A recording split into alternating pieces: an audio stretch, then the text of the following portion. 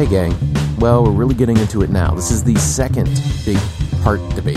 This is the Hart-Dworkin debate, and the second attack that we're going to study on Hart's idea that law can be described based on social facts alone, that there is this separation between law and morality. So this is Dworkin's challenge to positivism. And Dworkin's theory is really interesting. It's has elements that feel kind of like natural law, and it has a kind of descriptive understanding of judging that just feels right. And he's a beautiful writer. So there's a lot of interesting stuff here. And now this is not the only time that we're going to talk about Dworkin. Next week is all about the Hart-Dworkin debate, but through two other writers, as we'll see. Stay tuned for that. For now, let's just get through the outlines of Dworkin's kind of distinctive theory about what law is and how it's practiced. Now, he sets up two competitors, two rival theories that each explain how to distinguish things that are law from things that are not, how to distinguish between the guy ranting on the street corner telling you to do things or telling you what the rules are from the official system that you accept, that you think actually does describe the law. One of these theories he calls law as convention, and this really is identified with Hart's theory of law as a union of primary and secondary rules. Now, law as convention, as Dworkin describes it, identifies law from its prior sources, from the past, from history, historical sources, according to some kind of conventional rules.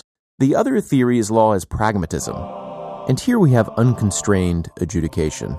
Adjudication unconstrained by legislation or prior judgments, that each resolution of a dispute, each application of the law is basically an opportunity to do what seems right in the moment. Now, Dworkin contrasts both of these with what he calls law as integrity, which calls for the interpretation of law as a coherent whole, as if it were written by, as he says, a single author, the community personified. The law should express, what he says, a coherent conception of justice and fairness. The core idea is that we should interpret the law we have to be excellent and to be coherent with respect to our kind of prevailing conceptions of justice and fairness. It's an interpretation for our legal now, for what's happening right now. So it's not about keeping faith with dusty old tomes. It's not about creating integrity between some distant past and now and our future. It's about horizontal integrity, as Dworkin describes it. It's about creating a regime where the law that we have right now is consistent with our moral principles and tells the best story of us as a people. As he contrasts his theory with these other two paradigms, he says that law's integrity deplores the mechanism of the older, quote, law is law view, as well as the cynicism of the newer, quote, realism. So Dworkin's challenge is to show us how doing law is an exercise which is constrained in a way, and therefore you might think has some legitimacy, because it's not just an exercise of raw power by judges doing their wants, but it is also not constrained by particular words, particular texts, particular historical acts.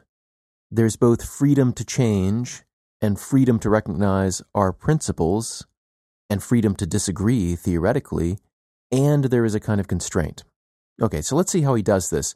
There are basically 5 parts of this reading, or 5 big ideas that I want you to get out of it. The first is the chain novel metaphor, which introduces the kind of whole paradigm of law's integrity. Second is kind of what flows out of that and that he applies, are the concepts of fit and justification, and this myth of Hercules applying these tools. Third are the ideas of local priority and expanding the range. This is how we can actually implement fit and justification in adjudication. Fourth are objections arising out of a kind of skepticism of the whole enterprise, either of law or even morality more generally, and in particular, Dworkin's counter-argument, which is sometimes called the semantic sting.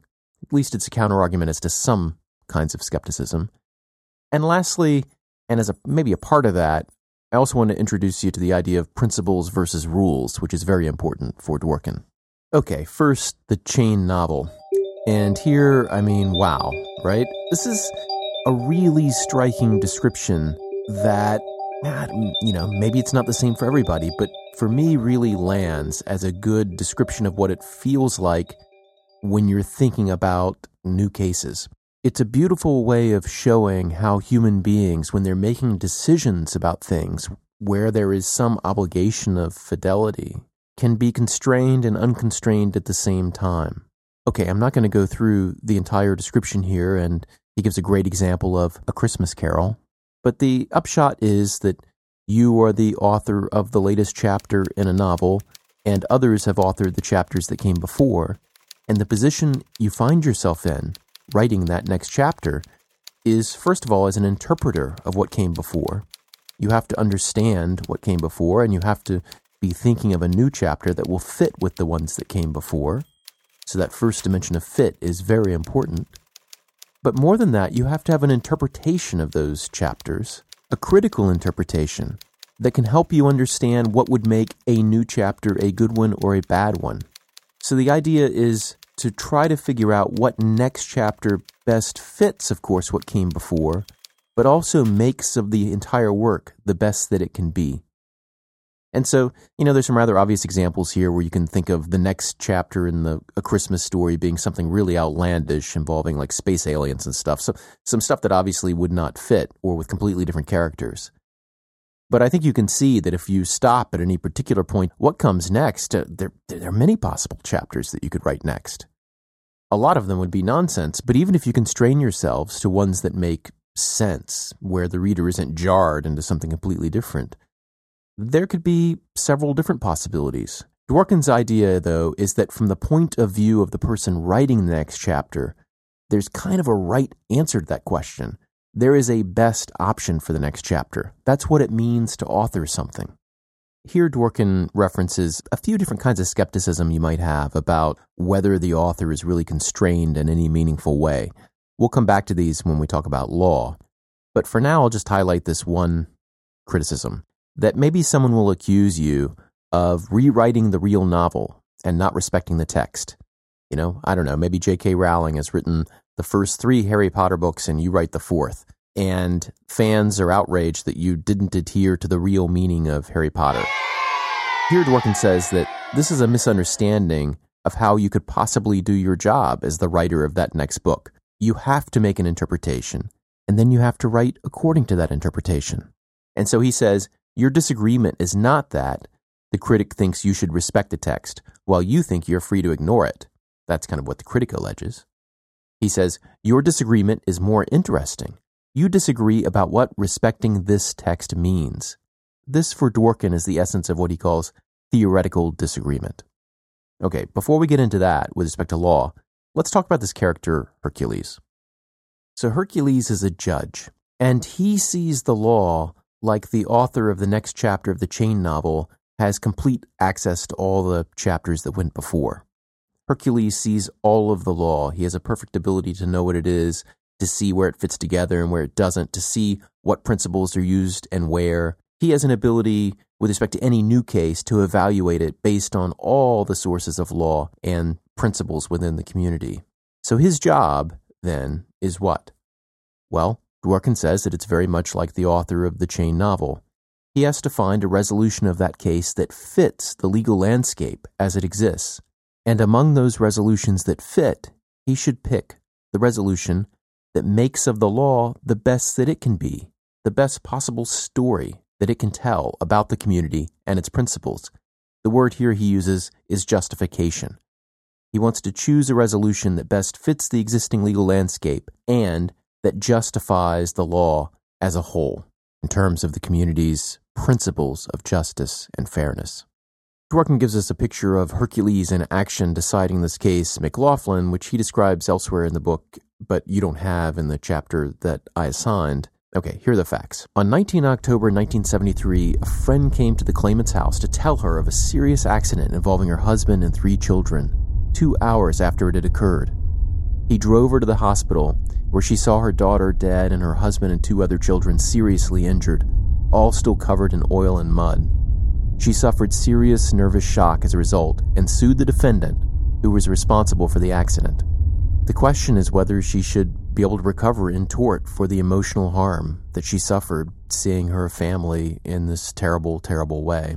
Dworkin gives us on page 240 6 possible principles that Hercules might settle upon to decide the case. Things like you can never recover for emotional damages, you can only recover if you were at the scene, you can only recover if the emotional harm were foreseeable, only if it's foreseeable and there's no massive liability, etc. So the exercise here is to find a principle that can explain the law the jurisdiction now has, which includes its prior cases. And going through that, Hercules finds the first principle is out, the second doesn't actually state a principle, etc. You can kind of agree or disagree and see what Dworkin has to say. But you do see Hercules going through this effort of explaining why he might impose a novel duty, that it can't be that he's unconstrained in the way a legislature would be. As Dworkin puts it, judges must make their common law decisions on grounds of principle, not policy. They must deploy arguments why the parties actually had the, quote, novel legal rights and duties they enforced at the time the parties acted or at some other pertinent time in the past. One way you can do this is to expand the range, look at other cases outside of accidents and emotional harm. When do we give emotional damages in other kinds of cases? When do we award damages for economic injuries which do not involve physical harm? Maybe we have to look outside the narrow scope of this case to find the principles in law that are important, indeed that are critical to resolve this case. On page 249, Dworkin says this: which story shows the community in a better light, all things considered from the standpoint of political morality? Hercules' answer will depend on his convictions about the two constituent virtues of political morality we have considered, justice and fairness. It will depend, that is, not only on his beliefs about which of these principles, and here Dworkin refers to the principles Hercules used to decide the case, not justice and fairness. Which of these principles is superior as a matter of abstract justice, but also about which should be followed as a matter of political fairness in a community whose members have the moral convictions his fellow citizens have. All right, so we've got a really complex picture here of the job of a judge, of what it means to do the law. It's not as simple as referring to prior decisions or to looking at authoritative texts. It's about interpretation. It's an inherently interpretive exercise, and interpretive of the political morality of your community. And in this sense, law and morality are bound together. Dworkin, as we'll see a little bit this time and a lot next week, doesn't just think that's the best way to conceive of what a judge does, but he asserts that's the only way of understanding how it is that we observe what we do in our legal system. Why do people radically disagree about what the law is? Okay, we'll come back to that, because there's a lot more to say about it. But I want to finish up here with just a few objections that Dworkin canvasses. You might have these kinds of objections when you read this theory.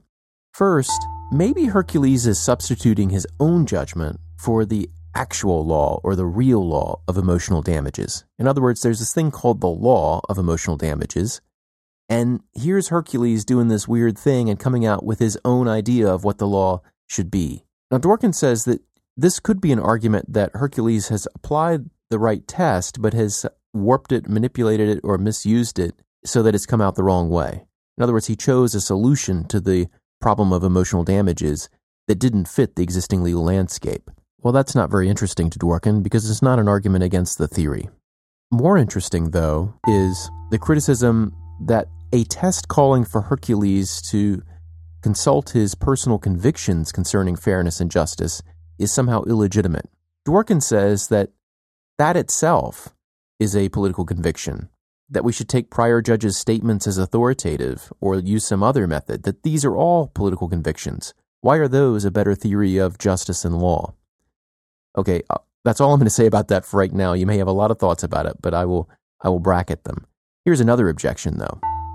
Let's suppose that we even take for granted that there is some objective morality of the community. There's some objective political morality. Hercules is a fraud, this objection goes, because what he's really saying when he resolves these cases is not that the law requires the result at which he's arrived, but rather that it should require that result.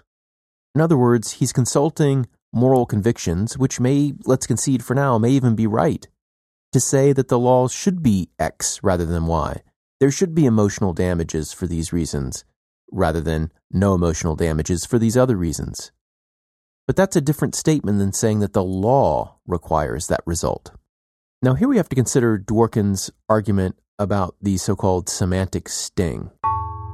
So if the suggestion is that what Hercules is doing cannot be called law, then those critics fall into the trap, Dworkin says, of saying that there is a meaning of the word law, or what counts as law, with which everyone has to agree. But in fact, theoretical disagreement is all over the place. People simply don't agree about the grounds of law, about what constitutes law. And that's because law is an interpretive concept. It's a word that we use to describe the interpretive exercise that we engage in, according to Dworkin, in order to align our community with the principles that we hold. And so there just can't be a fixed, uncontroversial definition of what counts as law and what cannot, because that's a matter of interpretive judgment, not semantic definition. To put it differently, to say what law is, we have to go through the exercise that Hercules went through. We know that because that's what we observe judges actually doing. We observe them disagreeing fundamentally about what is the law and what's not. Law just is that kind of enterprise. It is not identical with the definition of words. So when you say law is this thing, these things are the law, and that everybody has to agree with that, we just don't observe that in reality. Okay, we'll come back to the semantic sting in discussion. I want to close, though, with a third objection that Dworkin deals with in this chapter, yet another way that Hercules might turn out to be a kind of fraud. What if we're moral skeptics and don't believe that there are principles of morality which will provide right answers to disputed questions? And so if we have several different possible interpretations that fit, no morality, according to our skeptical attitude, is going to winnow out the wrong answers from the right ones, or will even go so far as to identify the best possible answer. I'll leave you with two notions of skepticism that Dworkin highlights, and here are descriptions from another work of his called Justice for Hedgehogs, where he distinguishes internal skepticism from external skepticism. And I'll leave it for our discussion to think about the ways that he responds to these critiques. Here's what he says about internal skepticism. Internal skepticism remains within the realm of value. It doesn't deny the possibility that value judgments can be true. On the contrary, it appeals to the truth of some basic value judgments to discredit other, typically widely believed value judgments. Many of us are internally skeptical about conventional sexual morality. We appeal to a general, if rough, theory about what can make an act morally wrong, and we conclude that freely chosen sexual acts of adults are not among the acts that can be morally wrong. Since we therefore deny the truth of a whole group of widely believed moral convictions, that any sexual act involving people of the same sex or unmarried people is wrong, for instance, our claim is internally skeptical. Okay, so that's internal skepticism, the idea that we will participate in making moral value judgments, but we might disagree with conventional morality from an internal perspective. All right, let's move to external skepticism. Here's what he says. External skepticism has an entirely different provenance and ambition. It purports to stand outside the entire realm of value judgment, and from that external perspective, judge that value judgments are all false, or that they are not even assertions that can be true or false, but rather constitute some entirely different form of speech act, expressions or projections of emotion, for instance. External skepticism, that is Archimedean, because it stands about morality and judges it from the outside. It doesn't appeal to any deep or general value judgments in its argument for its skeptical conclusions.